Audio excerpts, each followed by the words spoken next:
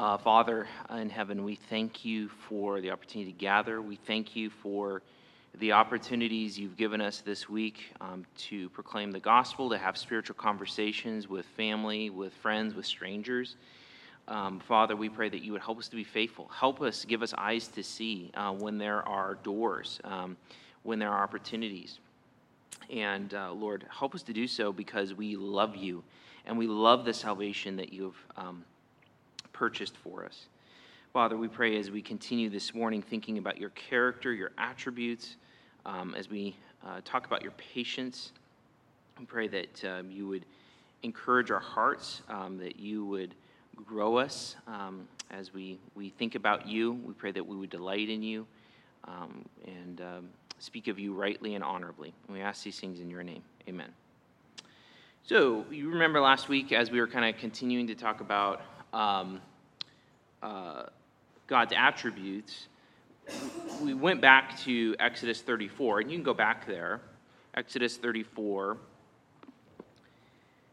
and this is right after the golden calf incident. There's this question as well, is God going to continue with the majority of Israel? Is he going to make a new people through Moses?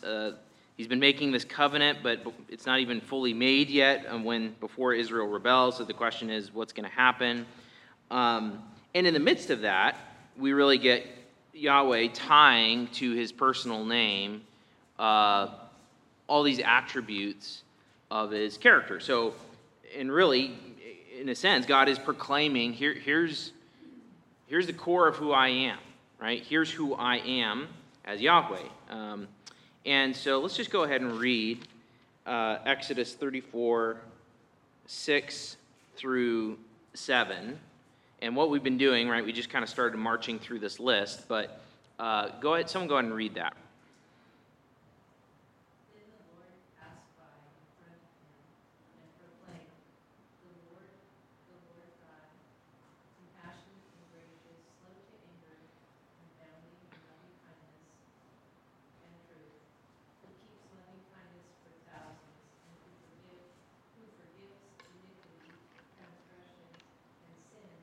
Yet he will by no means leave the guilty unpunished, visiting the iniquity of the fathers on the children and on the grandchildren to the third and fourth generations. Okay. So last week we started, so God's proclaiming, here's my name, Yahweh, Yahweh.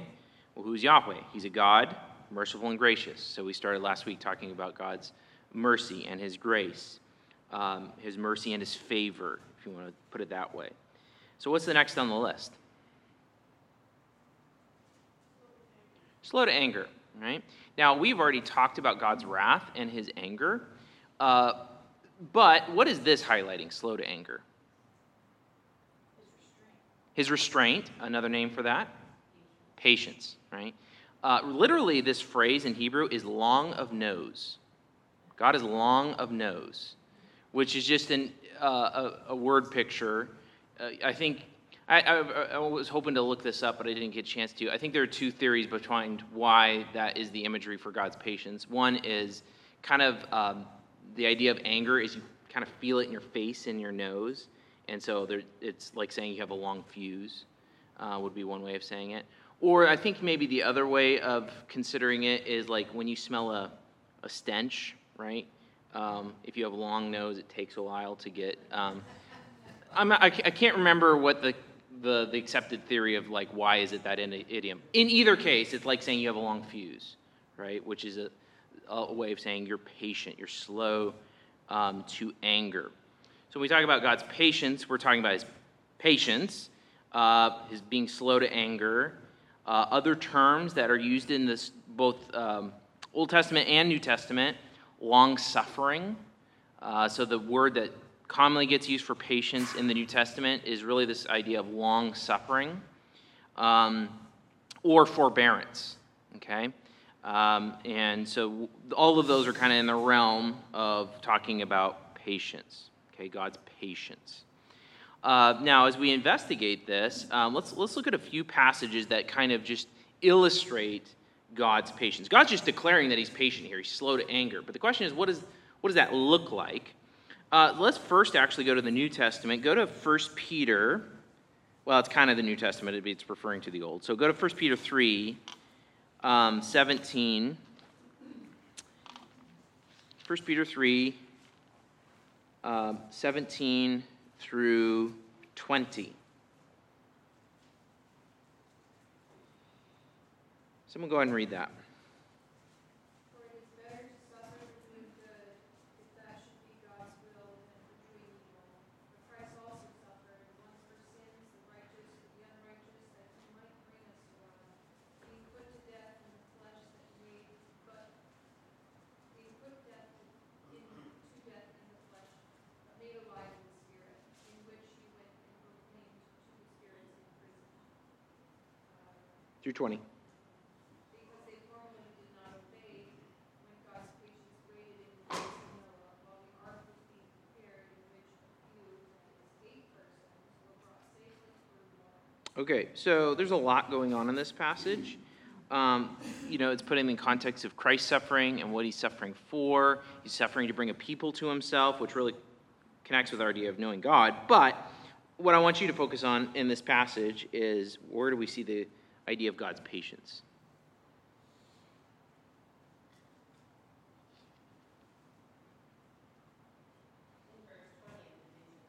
Yeah, so in the days of Noah, how did God display his patience?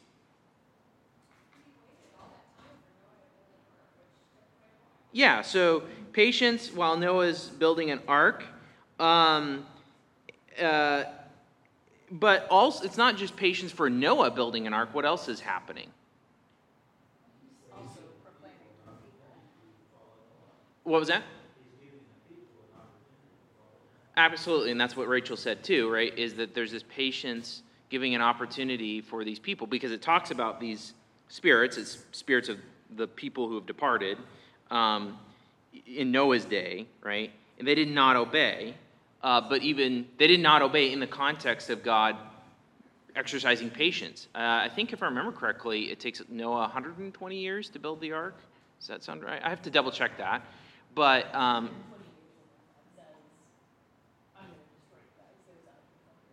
Okay. In either case, it takes a great deal of time, and during that great deal of time, Noah is evidently proclaiming. He's a preacher of righteousness. I think 2 Peter actually mentions that. He's a proclaimer of righteousness, and there's this patience, okay? Now, let's zoom in on that. Like, okay, God's exercising patience in the days of Noah. We can kind of just read that and be like, okay. But let's go back to Genesis 6 and remind ourselves of what the culture is like during that time. So go to Genesis 6.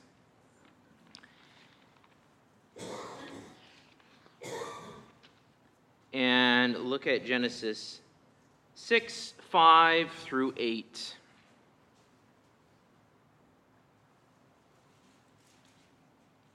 Someone go ahead and read that when they got it.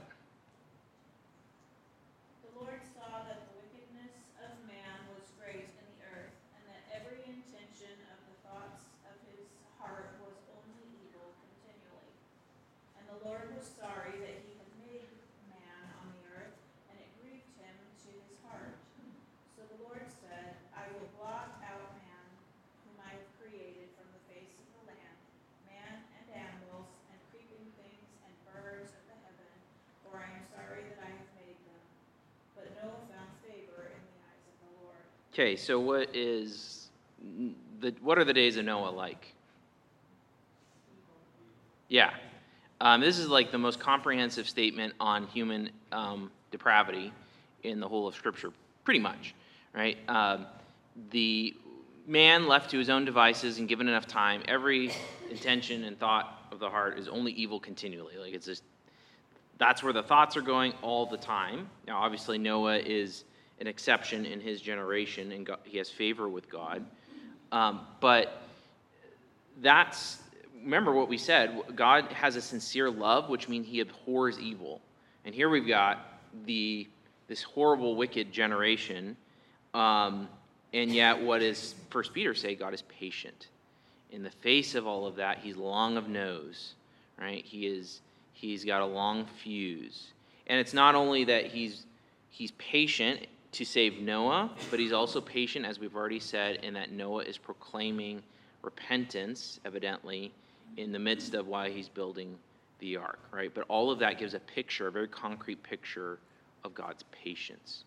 Any questions or thoughts on that? Now, that's not the only picture of God's patience. Let's go to Acts. One thing to just say, oh yeah, God's patient, but then to see pictures, concrete pictures of what does that look like, then it kind of fills out that notion. So go to Acts 13. Now in Acts 13, Paul is in a synagogue, and he is, they effectively say, hey, you guys are visiting, do you want to say anything? And then Paul takes that opportunity to speak to the synagogue about Jesus, ultimately. But in the midst of that, he does it in the context of Israel's history, because he's talking to Jewish people in the synagogue. So Acts 13, someone just read Acts 13, verses 16 through 18.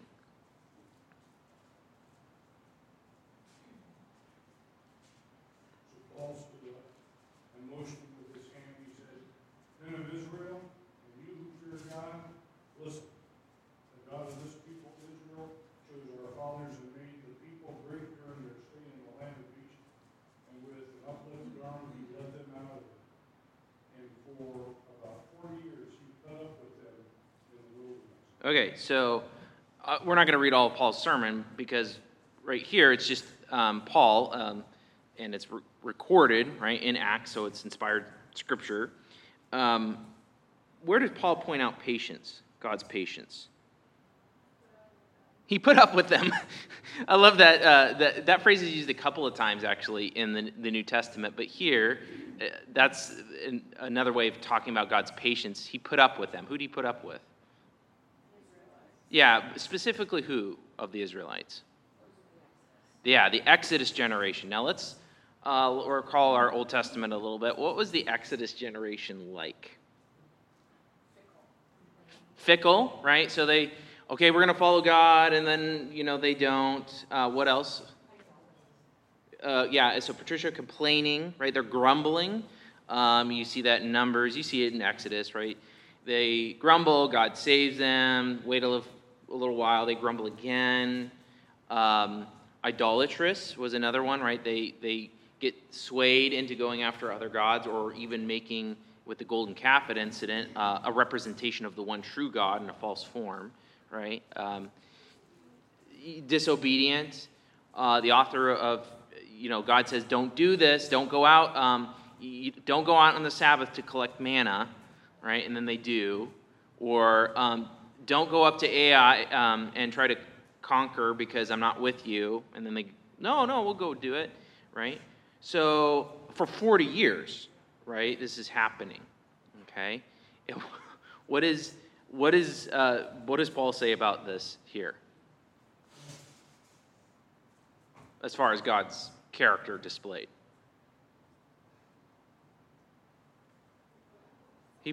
He put it up with it for 40 years, and what?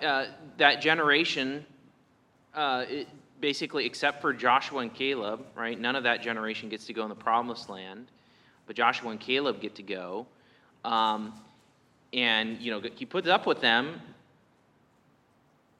for their good, right? I mean, there's always that call for repentance and walking faithfully, but then, we see that second generation, he puts up with them, there's a benefit to them too, right? Is kind of the idea. It's just another concrete display of God's patience, right? Grumbling, complaining, God rescues, and then they go away. Now, you cannot do this, right? He's like, those dumb Israelites, if I would have been there, I wouldn't have done it. Because we do the same thing, right? We see God rescue us and provide for us, and then the next time comes around, we're like, well, what's going to happen? I'm freaking out, right? Like, is God going to rescue me, right? God puts up with us too, but in a way that we understand that we are in a as Christians, we are in a relationship with Christ. He sees us through the lens of Christ, but still, there's a great deal of putting up with and patience. Okay. Any questions before we keep looking at passages that display God's patience? Questions or comments? Okay, let's see another one. Let's go to Nehemiah. When was the last time you were in Nehemiah? There's a table of contents at the front of your, to the left in an English Bible, to the left of the Psalms, before Esther. Yeah, there you go. Nehemiah 9, so on mine's 645, if that helps, so I don't think it does, but, all right, so now, here's a little pop quiz. When is the setting of Nehemiah? Good, after Babylon, right? So this is post-exile.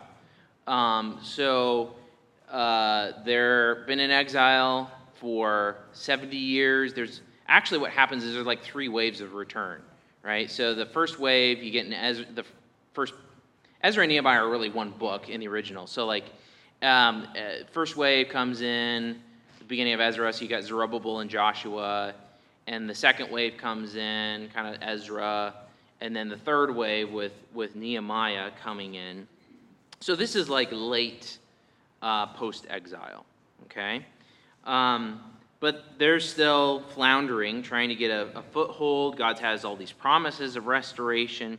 Now, what happens in Nehemiah 9 is there's this gathering, this mourning, this corporate mourning, and really part of it is a look back on their history up to this point. So we just looked at their history kind of thinking about the Exodus generation, but now we're talking hundreds of years later, and now we've got Israel reflecting on its history. Now, we're not going to read all of Nehemiah 9, although it is beautiful. Let's look at Nehemiah 9:16, and I'll read from 9:16 through 31, and keep an eye out for God's patience. But they and our fathers acted presumptuously and stiffened their neck and did not obey your commandments. They refused to obey and were not mindful of the wonders that you performed among them, but they stiffened their neck and appointed a leader to return to their slavery in Egypt. But you are a God ready to forgive, gracious and merciful, slow to anger, and abounding in steadfast love, and did not forsake them, even when they had made for themselves a golden calf and said, "This is your God who brought you up out of Egypt," and had committed great blasphemies. You in your great mercies did not forsake them in the wilderness. The pillar of cloud to lead them in the way did not depart from them by day, nor the pillar of fire by night, to light for them the way by which they should go. You gave your good spirit to instruct them, and you did not withhold your manna from their mouth, and gave them water for their thirst. 40 years you sustained them in the wilderness, and they lacked nothing. Their clothes did not wear out, and their feet did not swell. Now, that's still the Exodus generation. That's still the 40 years we were talking about. Now we get more history, though. And you gave them kingdoms and peoples and allotted to them every corner. So they took possession of the land of Sihon, king of Heshbon, and to the land of Og, king of Bashan. And you multiplied their children as the stars of the heaven, and you brought them into the land that you had told their fathers to enter and possess. So the descendants went in and possessed the land, and you subdued before them the inhabitants of the land, the Canaanites, and gave them into their hand with their kings and the peoples of the land, that they might do with them as they would. And they captured fortified cities and a rich land, and took possession of houses full of good things, cisterns already hewed, vineyards, olive orchards, and fruit trees in abundance. So they ate and were filled and became fat and delighted themselves in your great goodness. Nevertheless, they were disobedient and rebelled against you, and cast your law behind their back, and killed your prophets who had warned them in order to turn them back to you. And they committed great blasphemies. Therefore you gave them into the hand of their enemies, who made them suffer. And in the time of their suffering they cried out to you, and you heard them from heaven, and according to your great mercies you gave them saviors who saved them from the hand of their enemies. But after they had rest, they did evil again before you, and you abandoned them to the hand of their enemies, so that they had dominion over them. Yet when they turned and cried to you, you heard from heaven, and many times you delivered them according to your mercies. And you warned them in order to turn them back to your law. And they acted presumptuously and did not obey your commandments, but sinned against your rules, which if a person does them, he shall live by them. And they turned a stubborn shoulder and stiffened their neck and would not obey. Many years you bore with them, and warned them by your spirit through your prophets. Yet they would not give ear. Therefore you gave them into the hand of the peoples of the lands. Nevertheless, in your great mercies, you did not make an end of them or forsake them, for you are a gracious and merciful God. Okay. Now, where do you see the display of God's patience? Or where is it even referenced? Yeah, Rachel? Well, it's mentioned right off the bat in Mm-hmm. first few verses that you read there. Yep. Just in the same language as some of the prior verses, but Mm-hmm. it's, while not using the words patience or slow to anger, the repeated, relenting of, their admonitions. Mm-hmm. You know, he repeatedly gave them grace and mercy in order to, bring them along. Mm-hmm. It's a perpetual, Cycle? cycle. Yeah. Yes, that's the word. Yeah. So you see the cycle of disobedience, God's, punishment, God's grace. What else? Where else do you see the display of God's patience?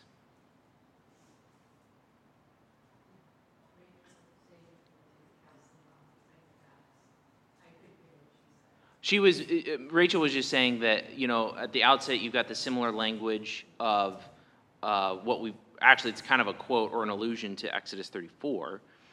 So it starts like that from the outset, but then you've got these cycles, right, where you see, sin, punishment, God's rescue, but they still don't obey, right? So there's that kind of cycle happening. What else?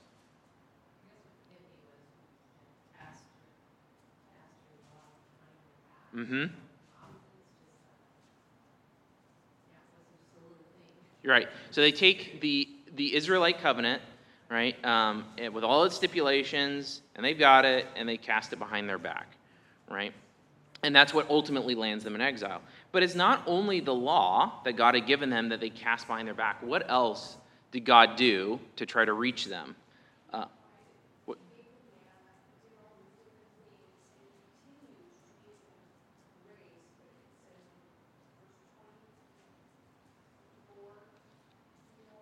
Yeah. Yeah. Right. Yeah. He's bearing with them is another explicit reference to God's patience. Bruce.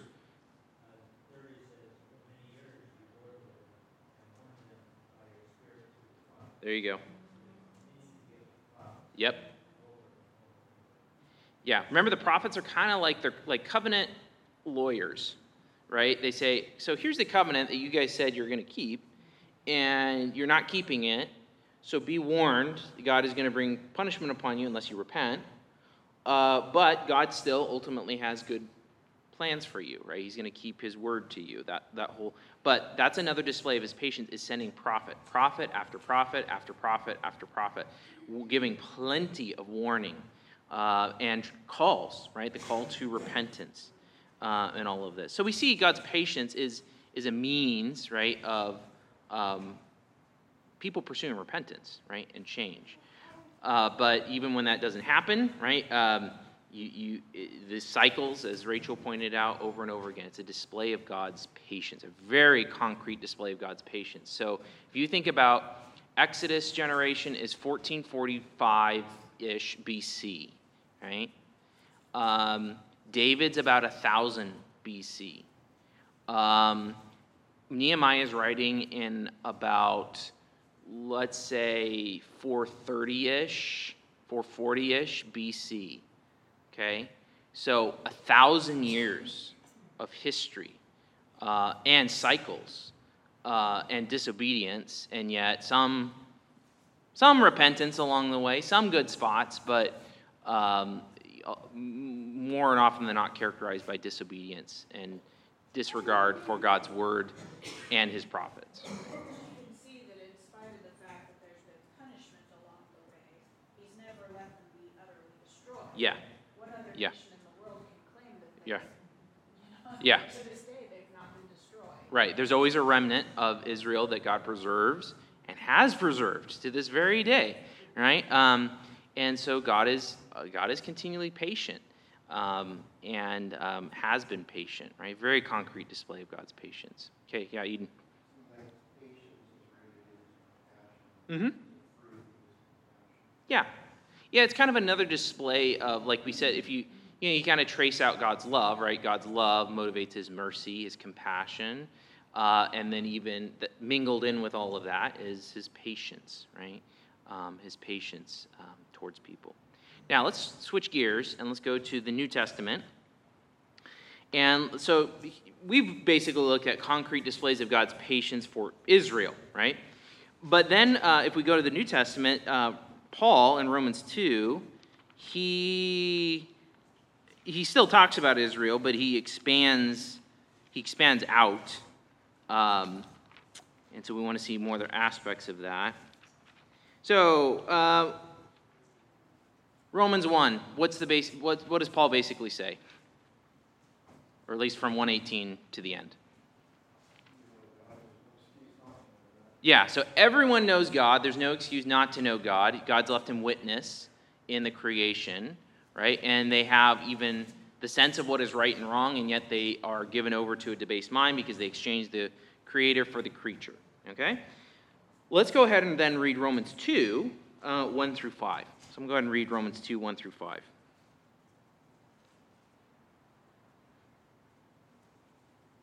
Therefore you have no excuse, O man, every one of you who judges. For in passing judgment on another, you condemn yourself, because you, the judge, practice the very same things. You know that the judgment of God rightly falls on those who practice such things. Do you suppose, O man, you who judge those who practice such things and yet do them yourself, that you will escape the judgment of God? Or do you presume on the riches of his kindness and forbearance and patience, not knowing that God's kindness is meant to lead you to repentance? But because of your hard and impenitent heart, you are storing up wrath for yourself on the day of wrath, when God's righteous judgment will be revealed. Okay, so who's Paul addressing, first off? In a general sense, like who's he talking to? People who confess to believe. Well, so ultimately, in terms of the audience of Romans, he's talking to believers, but he's presenting to them the gospel he preaches. So Emily's right? At least the people he's referencing here, he's referencing everyone, right? All mankind in general, right? Where do we learn about God's patience in this? Yeah, so here we get a purpose statement for God's patience, right, towards people. It is designed to lead them towards repentance. In the face of what? God's wrath, right? God's wrath is coming. God shows patience towards those who are under his wrath, even all mankind. That patience is designed to lead people to repentance. Anything else you see about God's patience in this little section here?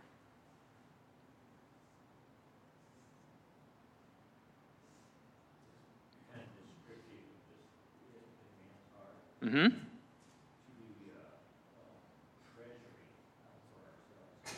Yeah. And in this case, this is like really this is hypocrisy, right? This is play acting, right? We've got people who say, well, look at those wicked people over there, right? Look how bad they are. They're terrible. When really, like, you turn that lens back on yourself. It's like, we're practicing the very same things. And so we're storing up wrath for ourselves. That's everyone. And in the midst of all of that, God is restraining his wrath because of his patience. He's giving forbearance. He's not bringing that wrath, at least in full force, immediately, right? Yes, Tony.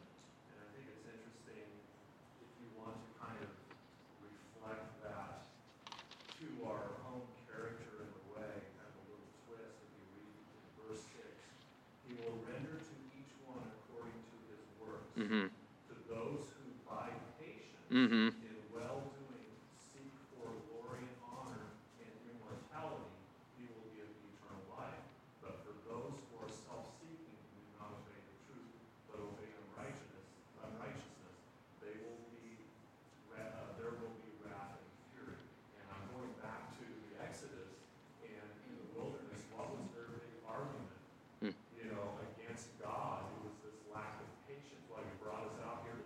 Yeah. You know, and they were impatient. Yeah. And waiting Yeah. for God's blessing. Yeah. And they wanted to head back to Egypt. So I think there's an interesting tie. Yeah. Yeah, for sure. Yeah, good observation. Yes, Susan. Yes. Yeah. Yeah.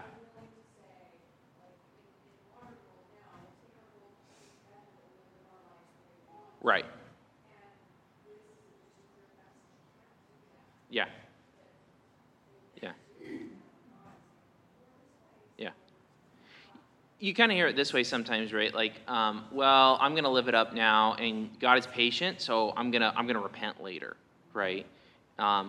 It's that same mentality, right? And it's presumption, right? It's presumption, and God is patient even in the midst of presumption, but only patient to a point. He's slow to anger doesn't mean he doesn't have any anger at all, right? There is a limit to God's patience. All right, in the same book, flip over to Romans 3, 21 through 26. So by this point, Paul, in his argument, has basically charged everyone, no one is righteous, not one, no one's good, no one seeks for God. And then he makes this big turn in 321. But again, we get in 321 through 26, we see God's patience manifested again, slightly different way. So I'm going to go ahead and read Romans 3:21 through 26.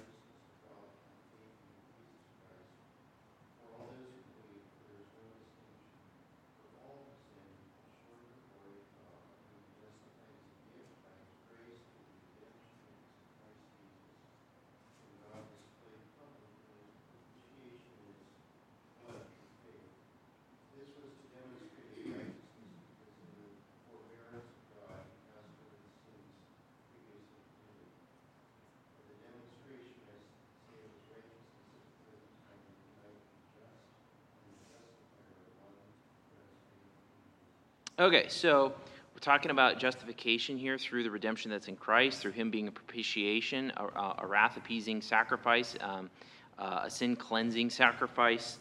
But where do we see God's patience show up here?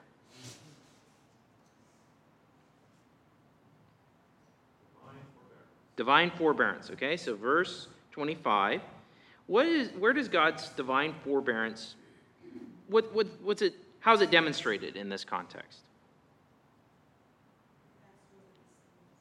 Yeah, passed over sins of who?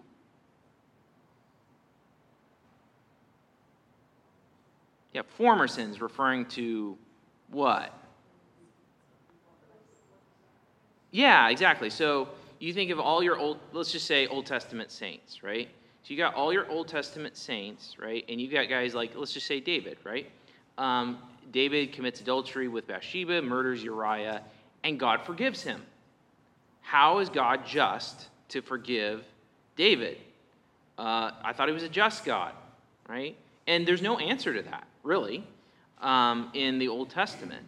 But, like Emily just said, once we get to Christ, we understand that God was showing forbearance, patience, for Old Testament saints before the sacrifice that would actually justify the forgiveness for those sins. Someone, you've probably heard this illustration, but like Old Testament sins, they're paid for by credit card, whereas New Testament sins, they're paid for by debit card, right? Just a simple way of kind of illustrating what Paul's point is here, right? It's just every sin that's paid for is paid for in the blood of Christ. But God's patience, even for those whom he's going to save, right? It's he's displaying patience, even though the sins anger him, because he knows about Christ's sacrifice coming, right? And that's kind of what you see displayed in this passage. Okay. I think that's very relevant because I'm sitting here juxtaposing, comparing 25 and 26. You have what Paul calls his divine forbearance. Mm-hmm. Not just forbearance, it's divine forbearance. Well, why is it divine? Well, look at 26. It was to show his righteousness at the present time. Mm-hmm. So something God can do that we can't do. Mm-hmm. He can act through time Mm-hmm. and connect the dots together Mm-hmm. We can't do like that. Mm-hmm. So that's divine forbearance, and then Paul, of course, to loop Jesus in, and that's kind of his whole point with these people, to wake them up to why Christ exists, Hmm. so that he might be just and the justifier of the one who has faith in Jesus. Mm-hmm. So it's a very strange divine forbearance Mm-hmm. to take us to this point in time. Yep. Yep. Very good. Let's make it even a little bit more personal. So here, effectively what we see is God has patience towards everyone who's under his wrath. He has a patience that waits. But here we see his patience especially displayed for those who will be saved through Christ, right? That's what we're seeing in Romans 3. You can see that very clearly in how Paul thinks about it in 1 Timothy. Go to 1 Timothy 1. Paul's writing to Timothy and by extension the church in Ephesus. And one of the things that Paul does early in the letter is talk about just who his testimony in miniature. So look at 1 Timothy 1, 12 through 17. I thank him who has given me strength, Christ Jesus our Lord, because he judged me faithful, appointing me to his service. Though formerly I was a blasphemer, persecutor, insolent opponent, but I received mercy because I had acted ignorantly in unbelief, and the grace of our Lord overflowed for me with the faith and love that are in Christ Jesus. The saying is trustworthy and deserving of full acceptance, that Christ Jesus came into the world to save sinners, of whom I am the foremost. But I received mercy for this reason, that in me as the foremost, Jesus Christ might display his perfect patience as an example to those who were to believe in him for eternal life. To the King of the ages, immortal, invisible, the only God, be honor and glory forever and ever. Amen. So what do you see here? You see essentially God's patience worked out for a believer. So here you got a believer, or someone who's elect, right, chosen, and before he's saved, he is a vile opponent. Paul calls himself the foremost of sinners, which must be true because he's writing under the inspiration of the Holy Spirit. So it's got to be true that he's the foremost of sinners as he speaks that. And yet, God had perfect patience towards Paul to the point where he appears to him on the Damascus Road, saves him, appoints him. That's a display of his patience. Now, why does God display his patience towards Paul? What does Paul say here? In order to magnify his own patience. Magnify his own patience for whom? For those to come after Paul. For those to whom to come after Paul, right? So if you think, I'm too dirty, I can't come to God, and we think that, right? People struggle with that. I can't draw near to God, there's no way. Well, what do we look towards? We can look towards God's patience towards Paul as an example for the patience that he's willing to express towards us. So that why is he expressing patience? Why hasn't he judged us yet? Right? So that we might repent. So you see again that illustration of God's patience. Now, God's patience also, God's patience is for his chosen people to save them. It's also God's patience is for his wrath as well. Go back. I almost went to this in Romans 9. I guess we're going to go there now. But go to Romans 9.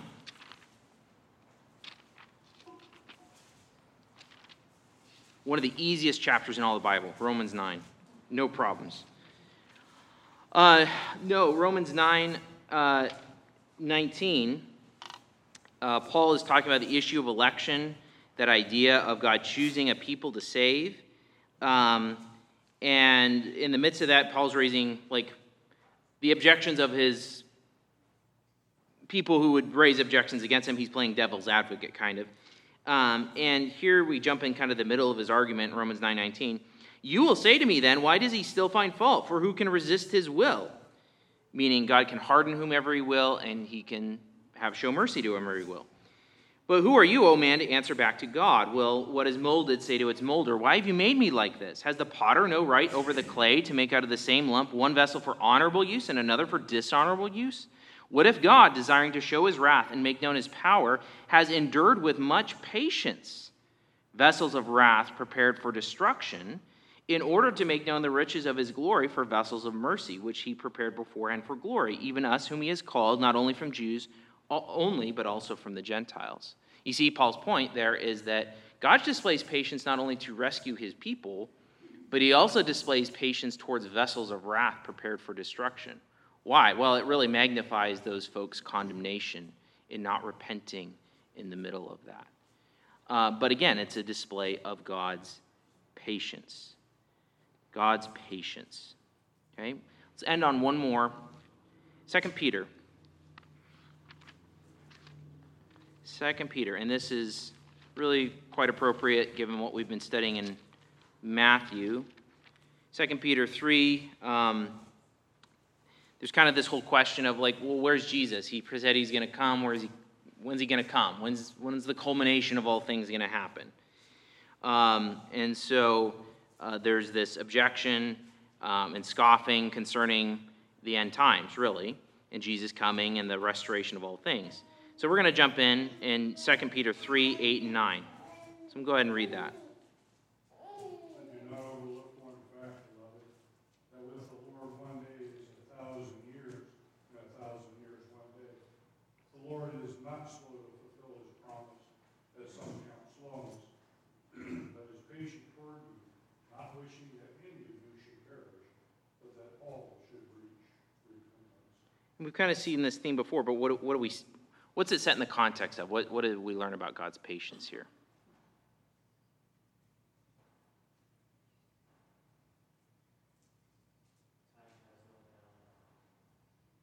At least that he experiences time very differently, right? 1 day is 1,000 years, and 1,000 years is 1 day. So he sees and interacts with time very differently. But then, okay, how does that relate to his patience in this setting? In some respect, it does. I mean, it's, like you say, you can't put a number to it. And he's patient where he chooses to be patient and not patient on the other side. And patient to bring about the culmination of all things, right? The day of the Lord, the final judgment, the restoration, the new heavens and the new earth. And he's patient because it's like, for us, right, they said this 2,000 years ago, we say it today, right? Where's Jesus coming? We want that to happen. It's a joyful event. What's the deal? Well, he has a purpose, and what is the purpose? Yeah, God desires, again, it's the same thing we've seen, right? God is patient to bring, he doesn't desire any to perish. He wants to bring all to repentance, right? So it's that delay to give every opportunity for people to repent. Yes, Emily? It makes me think of stories and novels and just generally like any show or movie that you've ever watched where you're seeing a character suffer through so many things and you're like, when are they just going to get to the end, to the good part, to the Yeah. Yeah.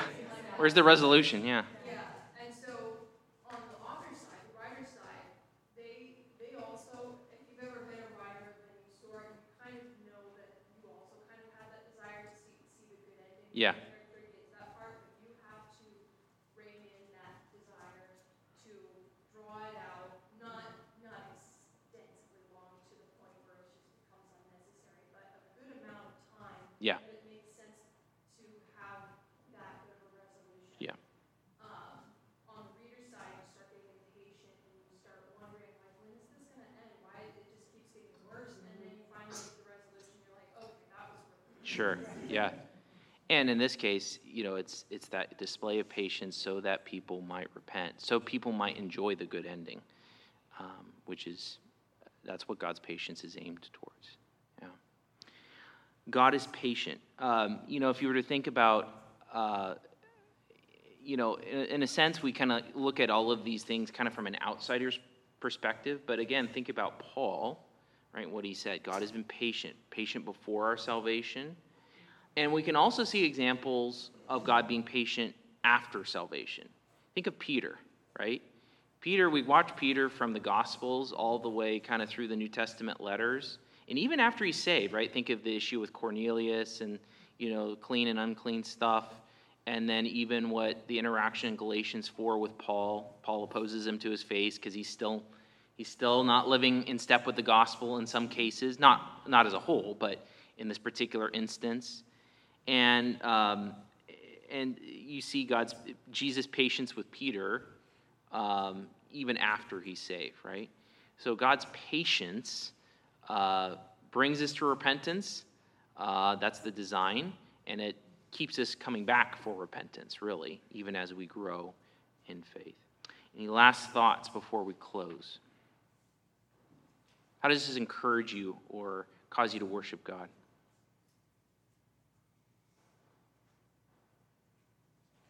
Grateful that you found me when you did. Mm-hmm. That you just decided to pass over Mm-hmm. He doesn't give up when I can't keep it together. Yes. Yeah. God has been so patient towards me. My failings, my sin, my grievous sin, my lack of trust, God is so patient towards me, and causes us to give great thanks. So let's go and pray and give thanks now. Father, we just thank you for your patience towards us. Lord, we started as enemies, rebels to your reign, your good and just reign. And even after surrendering and being brought into union with Christ and being yours, as we still walk as fickle and disobedient children. And thank you, Lord, that you're growing us, but we thank you that you don't give up on us. Lord, you've chosen us before the foundation of the world in Christ. You've caused us to believe, and we want to continue to believe, and we want to continue to repent. We thank you for even just visible, tangible, concrete displays of your patience towards the people of Israel, and even to this day, oh Lord God, and also towards individuals like Paul and Peter. Lord, gives us such courage and confidence. Lord, we don't want to presume on your patience. Guard us from presuming on your patience. But Lord, help us to be thankful and to see your kindness towards us, and that would move us to a closer walk with you. Lord, we pray even as we prepare for the gathering, Lord, we pray that your people would be encouraged, that they would be built up. We pray that if there are any unbelievers who join us today, that they would see your patience and your kindness, and you would draw them towards repentance. Lord, we pray that we would honor you as we gather as a church today, and help us to serve one another, love one another, care for one another, point one another to you, nourish one another in the words of the faith. Lord, we pray these things and we ask them in Jesus' name. Amen.